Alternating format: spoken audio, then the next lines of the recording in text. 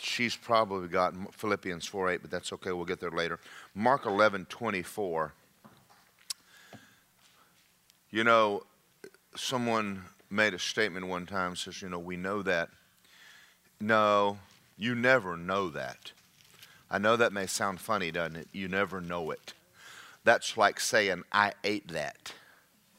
Yeah, you ate that, but you might need to eat that some more. So, one of the things that Lisa and I have noticed lately, and we've been working with people a lot, and that's getting prayers answered.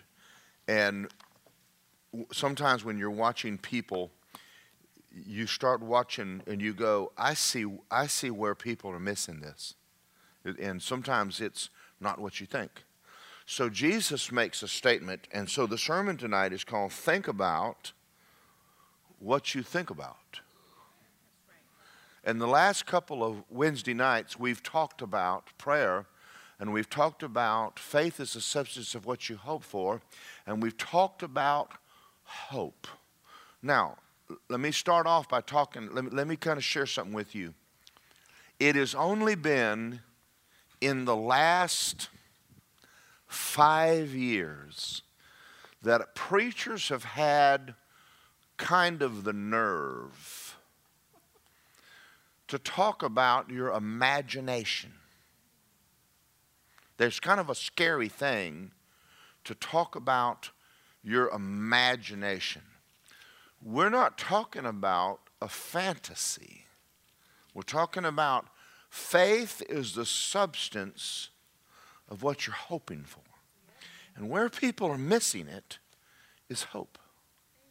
They're not really missing it in the area of faith. And why I say that is that a lot of times when you are talking to someone and you ask them, what are you praying about? And they give you scriptures, and you look at their face. You look at what they're thinking about. They're consumed with the problem. And I'm not being critical of that, because I don't want you to say, well, pastor's preaching us that it's wrong to have problems. Well, you have problems. It's wrong to let your problems dictate what you think about them. Don't let them consume your mind, because Joyce Myers wrote a book, Where the Mind Goes, the Man Follows. Andrew Womack wrote the book on the imagination, Don't Limit God. And he talked in there about listen to his statement. The Lord told him, you're limiting me, talking to Andrew, by your imagination. You're limiting me because you're afraid to think and imagine and plan bigger than you are. And so it's hard.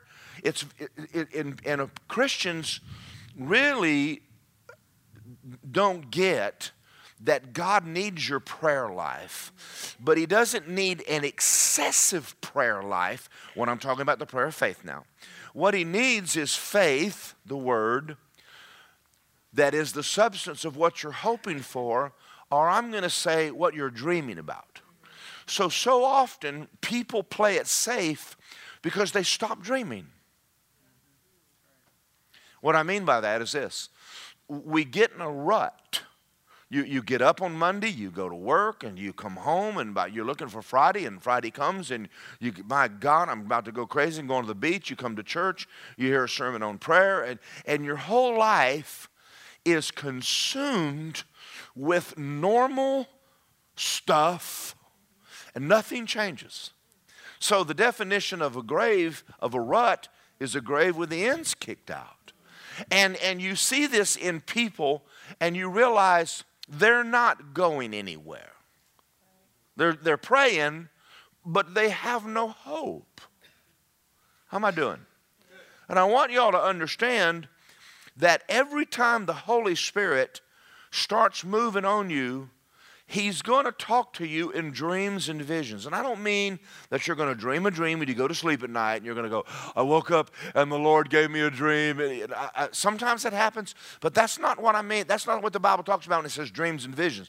It's talking about the fact that God will place a dream in your heart.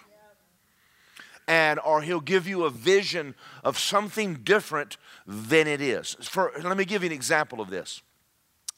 When I started pastoring, the dream in my heart has been for you to know the Bible. You said, that's it? That's it. We grow Christians. I grow Christians. I don't have this change the world. Now, Kenneth Hagin started Rhema. He said he only had 50 students. And Norval prophesied thousands. He said, oh, no. Campus started growing and the vision increased to preach faith all over the world. Now you heard Kenneth Copeland say, the Lord gave me a vision to be on every available voice. And you heard him say that. Those are things the Lord impregnates you with, if I can use that. Puts it in your heart. It's something you see with your mind, your soul, your heart, however you want to say it. It's something that causes you to wake up in the morning and life is, you're like, well, I got to get this done. And if you don't have that, you need to spend time with God until you know why you're here. Now I don't want to sound super spiritual. Maybe all he's going to give you is mature. Or maybe he won't give you much, but some other man's vision for a while. So you just have to go, well, wait a minute, I didn't get anything.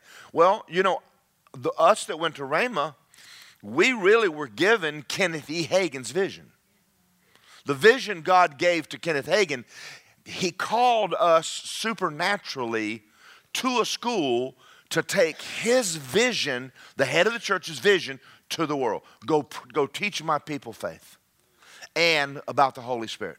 So we do that. We do it, and that's called Faith and Word Churches, or the charismatic renewal began with people like Kenneth Hagin, where people came out of denominational churches. Baptists were getting filled with the Holy Ghost, Episcopalians filled with the Holy Ghost, Catholics filled with the Holy Ghost, and a movement started in America and the world that went around the world.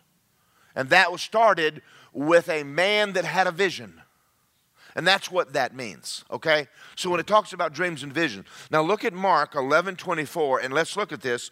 Therefore, now would you do that in King James up there? And Shante, I didn't ask you to do that, but do that for me. Not my fault. Just take your time. Therefore I say, whatever things you ask when you pray, believe you receive them and you'll have them. Now I want you to see it in King James. And it says, whatever you desire. Now that's a powerful word.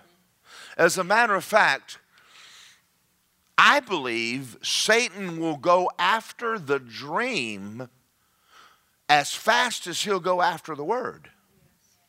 Because if he can get you to abort your dream, or abort the vision, or abort your personal desires. And I'm going to tell you how he does it.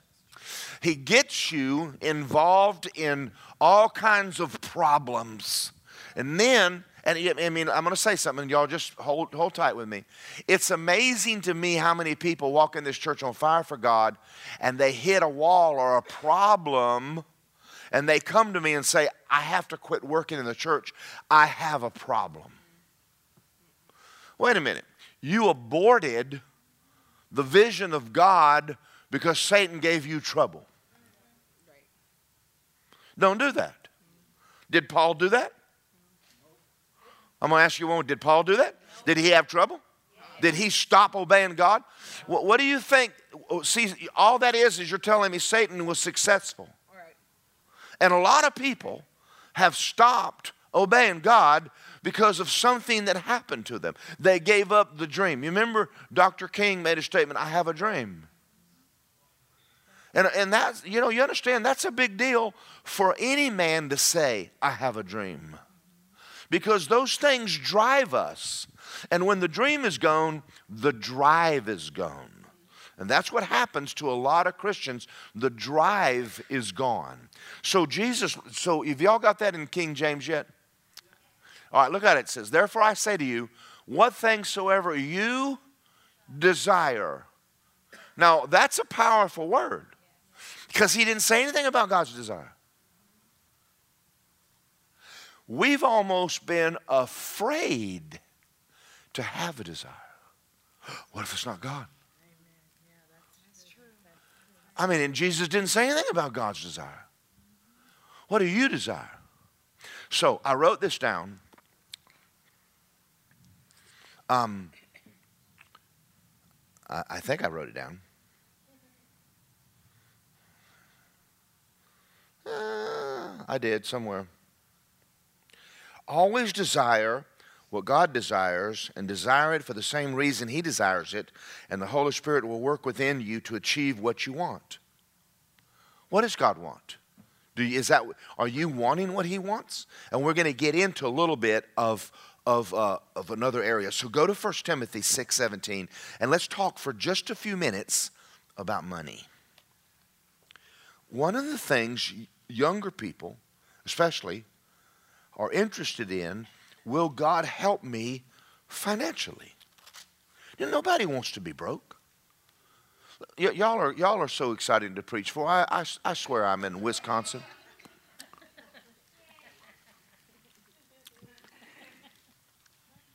Kids leave church because they want to be successful. And they've never heard in church you can be successful. Seek first the kingdom of God. They heard in church, man, you better watch all this desiring stuff. You get yourself into lust, get yourself into envy, you get yourself into all kind of trouble. So the earth is the Lord's, and the fullness thereof. Who do you make it for? He made it for you. Made it for you and I. Now look at this scripture right here. Command those that are rich in this present world not to have any money.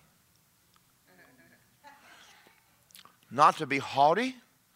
Don't trust in uncertain riches, but in the living God who gives us richly all, say, things to enjoy. When did it become wrong to have things? There's nothing wrong with having things. You're not going to dim heaven because you have a nice car. But I will tell y'all this. You will catch more flack talking about money in church than any other subject. Because people will swear, you're after my money. Well, I'm not after your money. I got my own. I want you to have some money, but I want you to start believing God. I want young people to start realizing you don't have to be a pimp to have a Cadillac. See, right now today, when I bought a new truck, and I'm a construction worker, they asked me, are you running drugs? I said, no, I'm tithing. And they went, They don't believe God could make you rich. Made Abraham rich. And when you preach it, and I went online one day, and there's all these articles on the 10 richest preachers in America. Who gives a rip? There's nothing in there about the 10 richest businessmen. There's nothing in there about the 10 richest prostitutes or politicians or mafia leaders. It's always some preacher. Yes. Because Satan doesn't want you having any money. That's right. Amen. That's right. He wants to own the money. Yep. Because whoever has the money runs the world. Yep. And you don't want no Christian having no money. That's right. Come on. Now, I'm going to tell a story. We have in our neighborhood around us a group of people who have lakefront property. Lisa and I don't have lakefront property. Ask me if they treat us different. Absolutely. So here's my question for you. Why does a man that owns a beer joint and a honky-tonk have a $750,000 house and the preacher don't? Amen. Because you'd raise hell if I did. Why, God, you got that big a house now. What are you doing with my tithe? I mean, you get in here and just start talking about money a little bit more than an offering. I mean, I've had people get up and leave the church. You're talking about money. Benny Hinn got an airplane. Good God, I heard, you have no idea all the crap I heard. I mean, guest speakers would come to this church, not Rhema guys. You never heard a Rhema guy complaining about, or a Charis guy. You never heard any of these guys complaining about. But all the other guys, Benny Hinn ain't have no business in a jet. Benny Hinn on business with a jet. I'll slap you upside you. He's preaching the gospel, you idiot. What in the world are you? He's out getting people saved. And he doesn't need to be in some airport for 8 hours in a layover and miss a crusade because he can't get in there and preach the gospel. Amen. Because he's sitting next to a drunk. And he gets up and he's wore out. And he can't even do his job. If anybody, he needs a jet more than anybody on the planet needs a jet. But yet, this whole money thing has gotten nuts. And I think it was Andrew that made a statement. He said, you have not been persecuted until you get some money. Yep. And I told you about the time that Lisa and I lived out on Effie Drive. Now, I mean, and Lisa bought a horse. And this was a $15,000 horse. And the lady sold it to Lisa for $1,000. She just liked Lisa. And the sire of this horse was quarter horse champion of the world. And she lived in West Palm Beach, and it was her baby. And she wanted Lisa to have her baby. And so Lisa bought the horse. God blessed her with a horse. Well, we had a parishioner come over. What's it cost you to feed that horse? That's exactly what I said. And I didn't say it in love. Now, I'm kinder now. I'm nicer now than I used to be. I said, it's none of your dang business.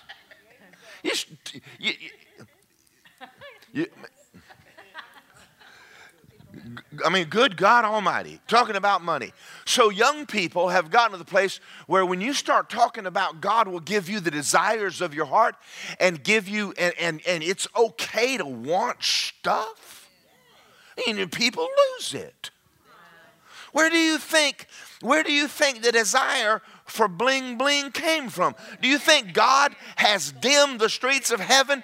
I mean, it's okay to have money when you get to heaven, but don't you dare get none now. Listen to me. The church should be the nicest building in the city. Oh, boy, you go to denominations, but see, don't you dare ask no Catholic where they got the money because they ain't answering nothing. They ain't tell you squat. Tell you to mind your own business. And the Mormons will tell you to mind your own business. But all the charismatics and the Pentecostal had wooden churches outside the town. All the Baptists had all the brick buildings. And I mean, just the things you had to do just to get people to give any money just to build a church. And so when Brother Hagin started preaching on prosperity, buddy, did he catch it. And he is the first person that started preaching that because it takes money to get the gospel out. We couldn't get the gospel out. We didn't have the money to get the gospel out. You don't have money to get on TV. You got to have money to have a TV camera.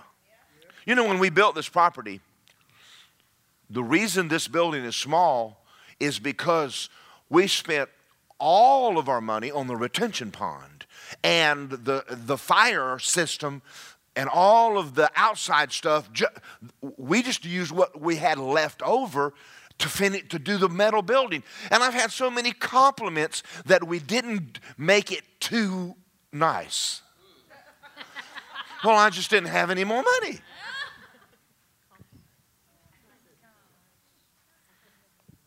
Listen, I only paid $125,000 for the 6 acres. That was God. We only paid $835,000 for this land and building, and we've only owed about $300,000 on it. We don't have that. We don't have that big of a debt. Well, we've got some ideas right now. Now, I might need to spend about a month on money just to get you over the fear of having any. See, I got to get you over the fear of having any, because the moment you get some, you're going to spend it on yourself. You've been without so long, you're going to buy yourself something nice. And then you're going to have a guilty feeling because you're driving up in a Lexus and you're like, oh, yeah, I bought myself a new car. I'm sorry, Jesus. And I'm going to tell you right now, you ain't bothering God. He don't give a rip if you got 5 Lexus. Are y'all out there or did you go home? This is not my sermon, but I think I'm doing all right. Now, let's come back to the young people. They don't want your stingy God. They don't want your God. They want a life. So I want you to think about this for a minute. You cannot, in one hand, want nice things, believe for money, and then you believe it's wrong for the preacher to have any. Because if it's wrong for him to have any, then it's a sin for you to have it. That's right. Yep. So your heart doesn't know the difference between he's a crook and I'm not. So every time you're tight with him, you screwed yourself. Yes, that is true. Come on. Because your heart can't believe for money, you've already tainted it. It's bad. That's right. Yeah, you're Right? right. So, I mean, I didn't mean to use the word. I should have used shafted yourself or something like that. Are y'all okay? Until we get over this thing, whatever you desire. I mean, you can't get any plainer than that. In other words, he's wanting you to go, are you serious? No, you're not serious. Because I got some stuff I want. And God's like, that ain't bothering me any. Come on, y'all. You know, it's hard. I can't talk about Lisa. She's got a few things she likes. But you know what? She finally decided to go ahead and just add on to the house. You know what? And we're fixing the house we live up nice. We're fixing it up nice.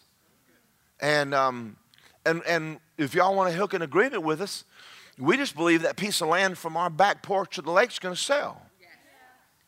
Then we'll be in the club.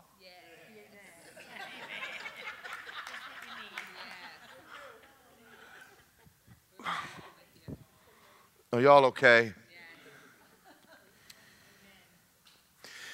When you use the words desire, there's a selfish desire and there's positive, unselfish desires.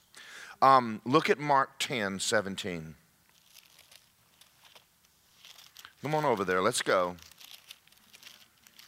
Mark chapter 10, verse 17. This is one of the scriptures that helped get me. See, when I got saved, I had a massive poverty mentality. I could believe God for my basic needs, but anything above it, it was real hard for me to believe God if I didn't have to have it. In other words, you got a gun, what do you need 2 for? You got a truck, it runs, what in the world do you need a nice one for? I mean, that one works. I'm going to tell a story right now before I read this, and I hope y'all don't. I know some of y'all know the man I'm talking about. He came in this church and preached on the rich man in hell, and he preached against prosperity in my pulpit a long time ago. And he had an airplane, and he said it was a Cessna 182. That's a 235 horsepower, 4-seat airplane. And he lived in Texas and he preached in Mexico. And he said, I could not justify owning an airplane when people are starving in the world. Well, number one, he isn't God. Right. His job is not to feed the Mexicans. His job is to give them the gospel. But he forgot his job.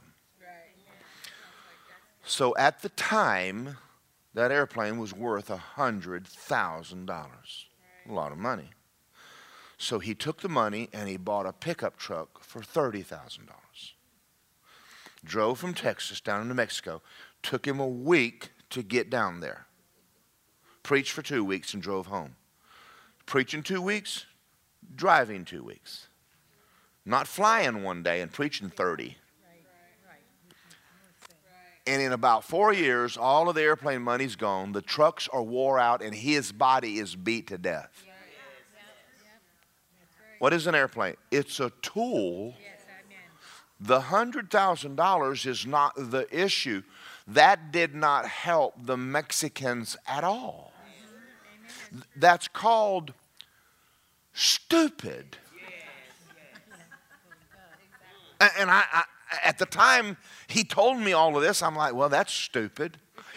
I wasn't real popular with him. But you know, there's times you have to look at people and go, that's what you're doing and thinking is wrong. Your job is to get them Jesus any way you can, and God has money. Just He didn't send you. God can feed all of Mexico if you go preach Jesus to them. But yet he wore himself out. Now what happened that night? Well, all the trucks are just rusted in the junkyard as of today. He's probably spent over $200,000 or $300,000 on trucks. That airplane's worth $250,000 now, and would have saved his life, and he'd still be healthy and preaching and vibrant. Amen. That's right. Yeah. Are y'all all right? Because let's look at this right here in Mark 10. 17. Let's begin in 17. Now when he was going out on the road, one came running and knelt and said, "Good master, what shall I do that I inherit eternal life?" He says, "Why are you calling me good? No one's good but God. One, that's God. You know the commandments." And so he goes through this whole list. And he says, one thing you lack, verse 21, sell everything you have, give the money to the poor, and take up your cross and follow me. Now, what's he saying to this man? Is he telling him that it's wrong to have money? Well, he's telling him it is. Because he asked him, what do I need to do to have eternal life? What is he trusting in? His money. If you're trusting in your money, you might want to get rid of it for a while. Now listen.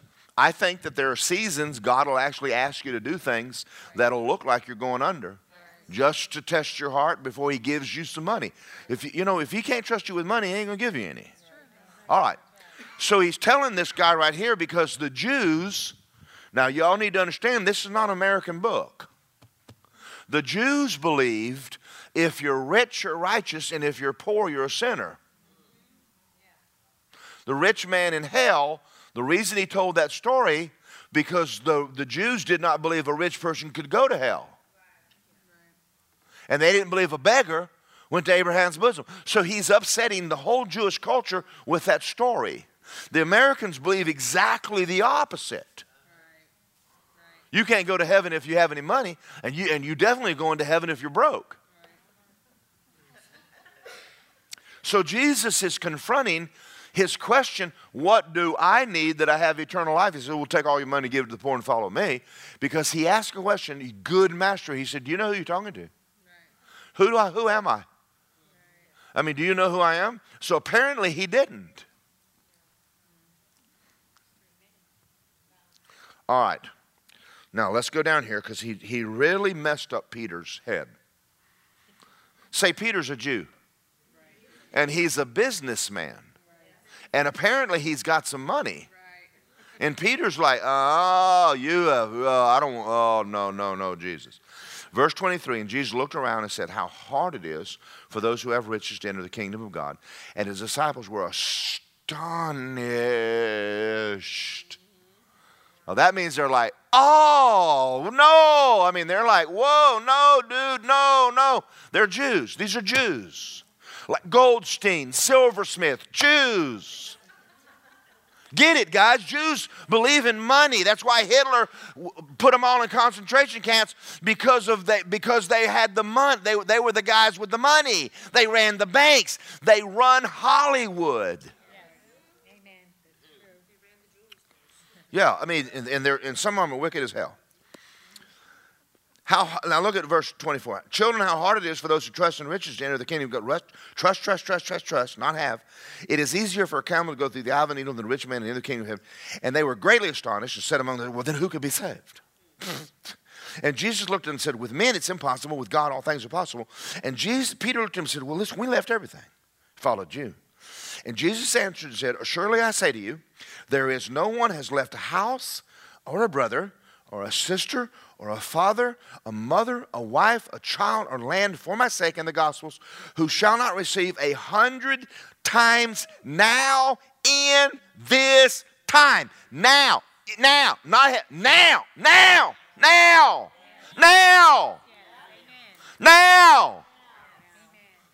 I owned 1.7 acres when I was in Athens, and God said, sell it and go to Ramah. I owned land. I walked away from land. I got an acre now on the lake. And you know what? I mean, listen, God has blessed me, but you understand, I walked away from something to go obey God. I'm not interested in a mansion in heaven now. I'm interested in my house, this one. It's not wrong to dream. Boy, that's where I'm trying to go. But God is not moving if you don't start dreaming. You're the one. Let's say that a woman goes through a divorce. Is it wrong to dream of a marriage? No. But if that lady doesn't start dreaming of a husband, and she ain't getting one. Dream of a good job. Dream of vacations. Dream about your kids living for God. Dream about going places you enjoy and eating food you like, not because it's on sale.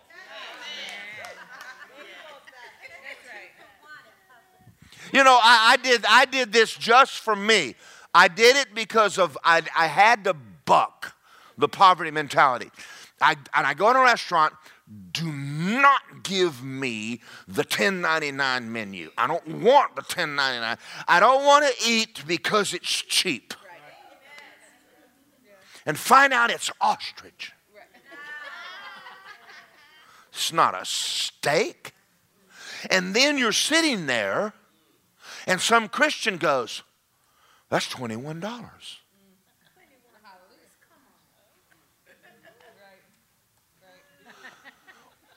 What does that mean? Hey, moron, you ain't worth it. Don't shout me down. Now, I didn't say go in debt. I didn't say run your credit card up, buying food you can't afford. But I know people who got money in the bank and won't spend it. They don't own anything nice. I know a man and a woman right now still live in the same house they lived in when I got saved, and they paid like $3,000 for it then, and it's still a $3,000 block house with tile floors, and they still drive a 20-year-old junky car, and they probably got $1 million. I know people like that. I mean, it's just, and are y'all all right? Because I don't know how I got off on this, the 4th of July. Maybe the fireworks are just hitting.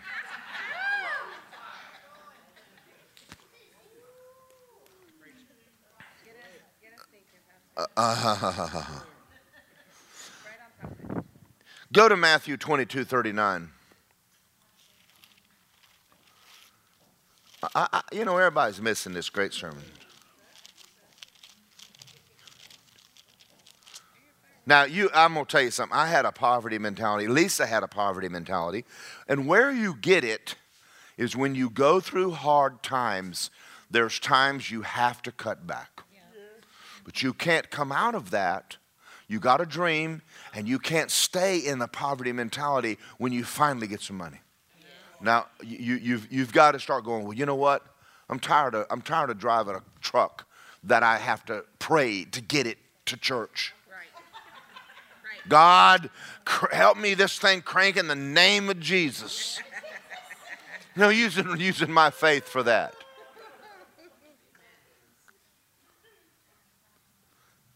When I go home, I want the air conditioner to work.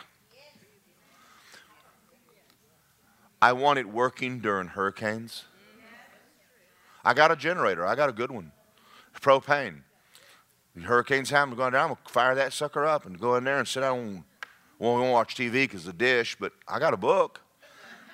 I'm not going to change my life and dip water out of the bathtub and never mind. I know some of y'all are going, what's wrong with that? Well, more power to you, Leroy. You know, it's all right. It's all right with me. Matthew 22:39. Look at this. Let me read 38. This is the first and great commandment. The second is like it. You shall love your neighbor as who? Yourself. That's a problem. Because many people, they don't even like their self. When did it become wrong to love yourself? I like the way Catherine is. I do. God made her the way she is. And I'm gonna tell you something. She might be different than other people, but I love her the way that she is. I love the way Tony is. I love the way Tony acts. I love the way Tony thinks and walks and talks. Tony's Tony. There's nothing Tony needs to change about Tony. Tony doesn't need to become Shaquille O'Neal and. I'm prophesying over him right now. You just hold on. His wife's not agreeing. That's all right. That's not why I'm prophesying over him.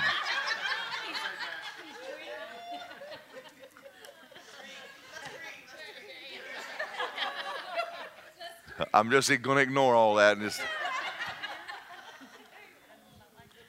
Who in the world gave me my personality anyway?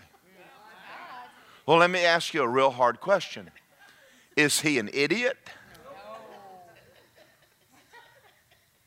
Why do I have to be John Osteen or Joel? I don't want to be Joel. I don't want to be Joel. That's right. Well, Pastor, you know the way Joel does it. Well, go to Joel's church. I mean, you'd be surprised at how many people, and there's another one. Well, now John Hagee. Well, I'm not Hagee. I'm not Copeland. I sure ain't Jesse.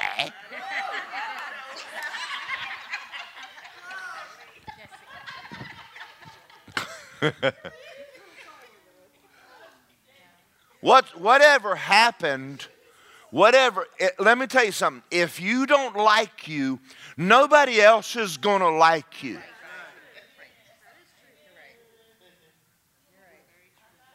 I'm doing real good. I got a couple of books here. One of them's by T.L. Osborne. And look at this. The Power of Positive Desire. That's a big book. This is what he preaches overseas. Because you got people living in abject poverty in India with wealth all around them. And they want to be in nirvana, desirelessness. That's not God. You have meat walking through your house and you're hungry? Not on my watch. I'll kill that thing. I don't care if it is my grandma. I'm going to kill that thing. She died once, she's going to die again.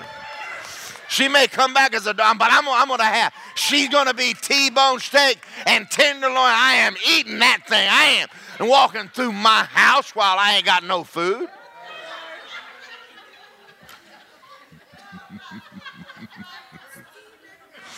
Eat your heart out, Jesse. All right. But he wrote this book because of that reason. And even American Christians, we've had this whole don't desire. You could get into lust. I got news. Some of y'all are in there anyway. Some of y'all already been down that road. I want let me read this in 24:20. Let me.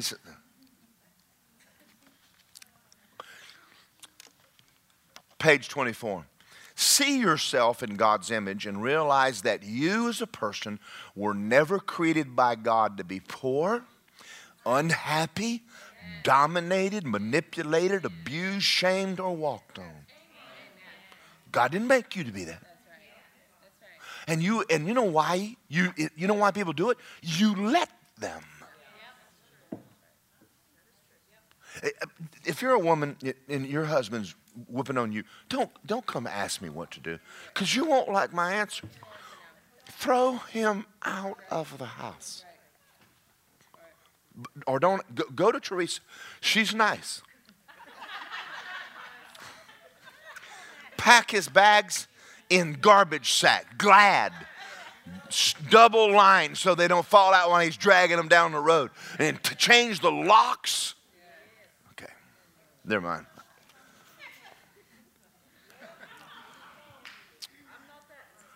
You are created in God's class of being to walk and talk and live and reign with him in life. He designed you for abundance. He designed you for nobility. He designed you for his kingdom. And there's nothing can stop or limit you once you discover this principle. But you've got to come back and say, I have desires. Stop condemning yourself, and then you will stop condemning other people. Stop believing in what God created you to be and start believing in what God's planned for you. Believe in the plan that he has for you. Now listen to this. As you become aware of the facts, and he's talking about this book, you'll decide to stop condemning yourself, your self-destruction. You'll no longer beat yourself down with accusing negative thoughts and confessions. No one has the right to destroy or disparage what God created in his own image and paid so much to redeem and justify. Who are you? Diane Bonilla, a righteous woman of God. Beautiful woman of God. You know what? But we've never been taught it's okay to even have that thought. You know, I'm not all that. I am. You know what people say? Well, boy, you're arrogant. When did Jesus said it? Was he arrogant? No. That's not humility. Humility is agreeing with God. He said, I'm righteous, I'm humble, I'm righteous. He said, I'm his workmanship. So he made me like this. I'm trying to help myself.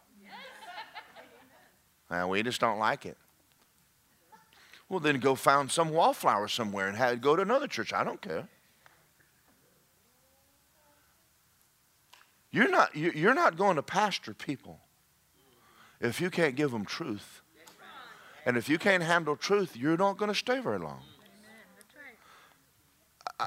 That's love. I told my kids the truth growing up, and I was a good parent. Are y'all out there? Now, that doesn't mean you can be mean. You don't need to be mean to people. But you know what? It's time for preachers in America to get a backbone. They're just the biggest bunch of wallflowers and just wimpy noodles. And they just hand out just pablum and Blue John and milk every Sunday and hope someone comes back to see them. Don't shut me down. It starts because they don't have any respect for their own self. All right. I knew that went over real good. So, hallelujah. Thank you, Jesus. I have got 11 and a half minutes with y'all, and then I'll turn you loose, and you can be free at last, free at last. Thank God Almighty, I'm free at last. I'm trying to look at the other one, Desire 10:11. I'm trying to find my notes on TL. God believes in you. He values you. He esteems you so highly, He created you a little lower than Himself. Then He decked your world with every conceivable treasure and beauty for your health, your happiness, your success, and your fulfillment. When's the last time you slowed down and just looked around you? Earth is great. I was the other day, I was watching a cardinal. I know that that's not success to sit and do nothing and watch a bird. I should be doing something. I was doing something. I was waiting on the Lord. I was relaxing. I was looking at a bird. And then I watched the sky, and then I watched the sunset, and I just thought, you are so awesome, God. I just love you. You are so awesome. And it cooled down, and I thanked Him for that. And the mosquitoes came out, and I stopped thanking God. And I went in the house. That's right. Thank Him for the inside. He wrote this: if you must continue to cower and to suffer and accept inferiority and to live in self-reproach, then the death of Jesus is of little benefit to you on this earth. He didn't die so you would live in poverty and shame. Died so you'd have life and life abundantly. If anybody ought to have abundant life, it ought to be a Christian. All right. I think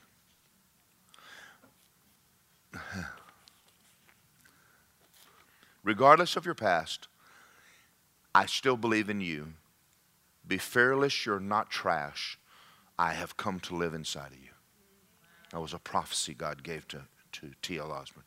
Regardless of your past, I still believe in you. Be fearless, you're not trash. I have come to live in you. Now look at this, Psalm 37:4. Pop it on the screen. I don't have time to do this. We've got to delight yourself in the Lord, and He'll give you what? Desires of your heart. Let's look at another one. Are y'all ready? Psalm 84:11. For the Lord God is a sun and a shield. The Lord will give grace and glory. No good thing. He ain't talking about spiritual. Say, he's talking about cars. He's talking about houses. And Lisa knows he's talking about diamond rings. No good thing will He withhold from those who walk uprightly. You know why? He wants the world to get jealous. Now, let's go back to me for a minute. What kind of testimony do you think it was to God for me to drive up in a brand new Toyota four-wheel drive at a construction site? And they said, you doing drugs? I said, I'm running drugs. I'm tithing. And they know I'm a Christian. I preach the gospel all the time. And they're amazed because they're looking and going, we work the same job you work. We make the same money you make. How are you doing this? I'm redeemed from the curse of the law. And their brain's going, nah. And I said, listen, God is a good God. I'm telling you, He's a good God. Now, He loves you. He'll take care of you. He takes care of me. No good thing will He withhold from them who walk uprightly. My God meets all of mine. Yeah, but a new truck. Yeah, new truck. If I did something tonight, I pray that I got you to thinking. Think about this. Jesus said, ask, seek, and knock. Why? Why did He ask? Why did He tell you to ask if He's not going to do it? Why did He tell you to seek it and then go, I was teasing. I ain't giving that to you. Why did He tell you to knock knowing He's not opening the door? He wouldn't do that. Is your asking and is your seeking a requirement to entering into what He has? So is it wrong to ask, seek, and knock? It's not. I mean, you have to get over being religious to believe what I'm preaching. Because you walk out and go, man, he is into coveting now. Nah, you can covet and be broke. Someone says, well, you're money-minded. Rich people aren't money-minded. They don't even think about it. I got a few things I wrote down here. Our lives are too much like a pinball game. All that is somebody banging us from one thing to another. We spend too much time trying to change our circumstances rather than our thoughts in order to reduce stress. Why don't you change the way you think? Why don't you think on good things even though things aren't going so well? Why don't you choose thinking on what's true, what's lovely, what's a good report? Why is it that the circumstances are dictating your thought life to you? Why'd you stop dreaming? Because problems hit you.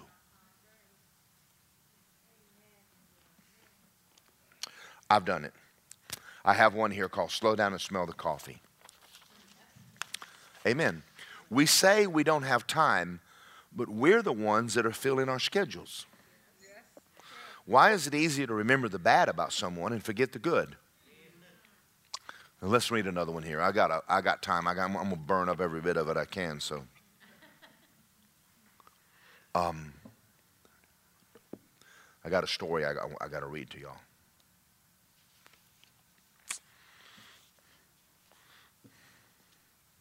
You ready? Out on the western plains of America, a new immigrant family arrived in town, and they halted their wagon by a farmer's house and asked, what kind of people live around here? The old farmer said, well, newcomer, what kind of people lived in the old country where you came from? Oh, the immigrant replied, it was terrible. There, crooks and liars, deceivers, dishonest people were everywhere. Businessmen and crooked officials were worse. That's why we left to find a new world. Well, the farmer said, I expect that's the kind of people you're going to find around here too. The next day, another load of immigrants arrived and stopped to talk with the farmer. And they wanted to know what kind of people had settled in the area. And the wise old farmer said, well, newcomer, what kind of people live in the old country where you came from? Oh, the immigrant replied, it was a fine land with fine neighbors. Our merchants were honorable. Our people cared for each other. It was hard to live, and we thought we could bring some of the good out west and help those of this new nation. Well, sir, said the farmer, you're going to be mighty happy here. You're going to find the same kind of people here you left behind. I'm going to prophesy to some of y'all. You leave this church, and you're going to find the problem is in your mirror. Right. Amen. That's true. Do you understand that? Right. You want to change something, change yourself. Right. Right. Because Jesus called you to serve. And servant you're not. I had a problem with the people in this church when I first came. But guess where the problem was? It was me.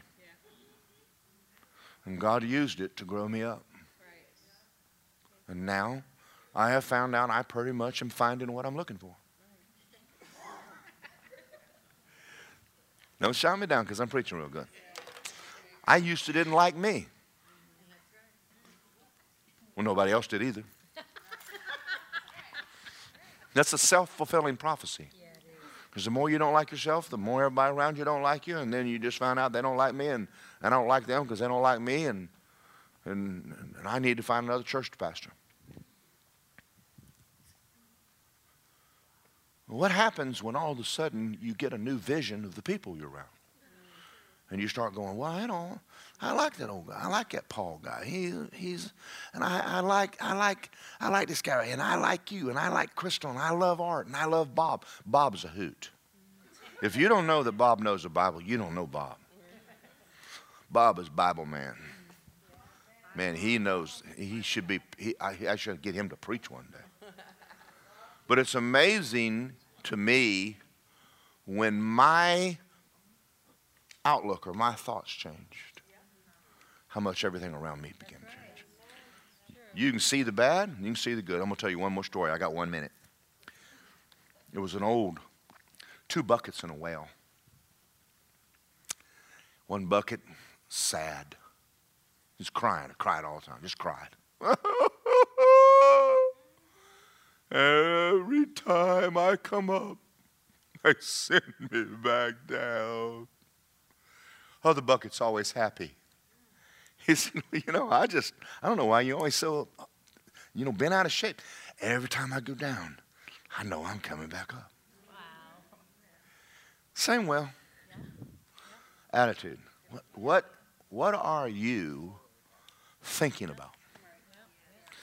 Did you know you can choose right now to say, tomorrow, I'm going to wake up and just think some good stuff.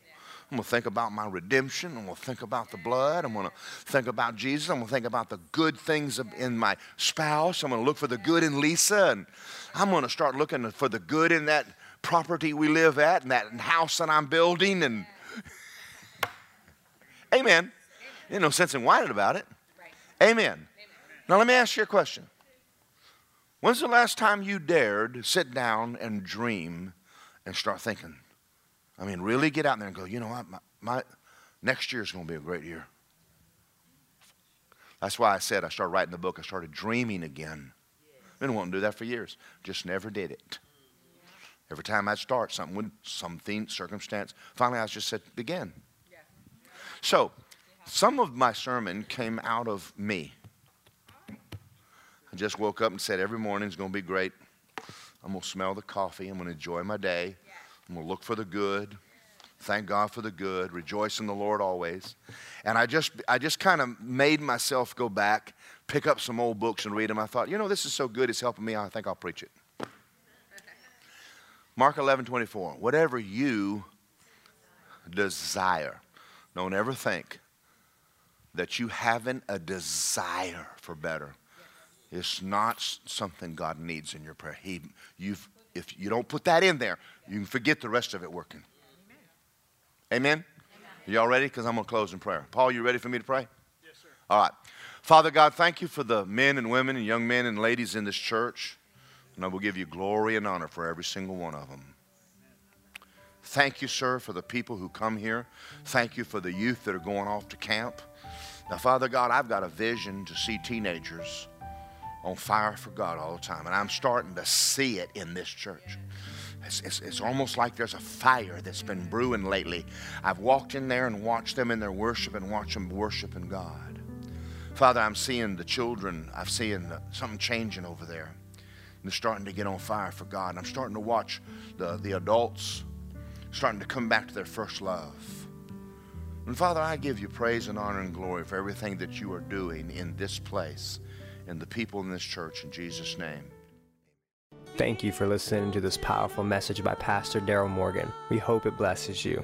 If you would like more info on Word of Life, sermons, and free downloads, please go to wordoflifeapopka.com. Thank you and have a blessed day.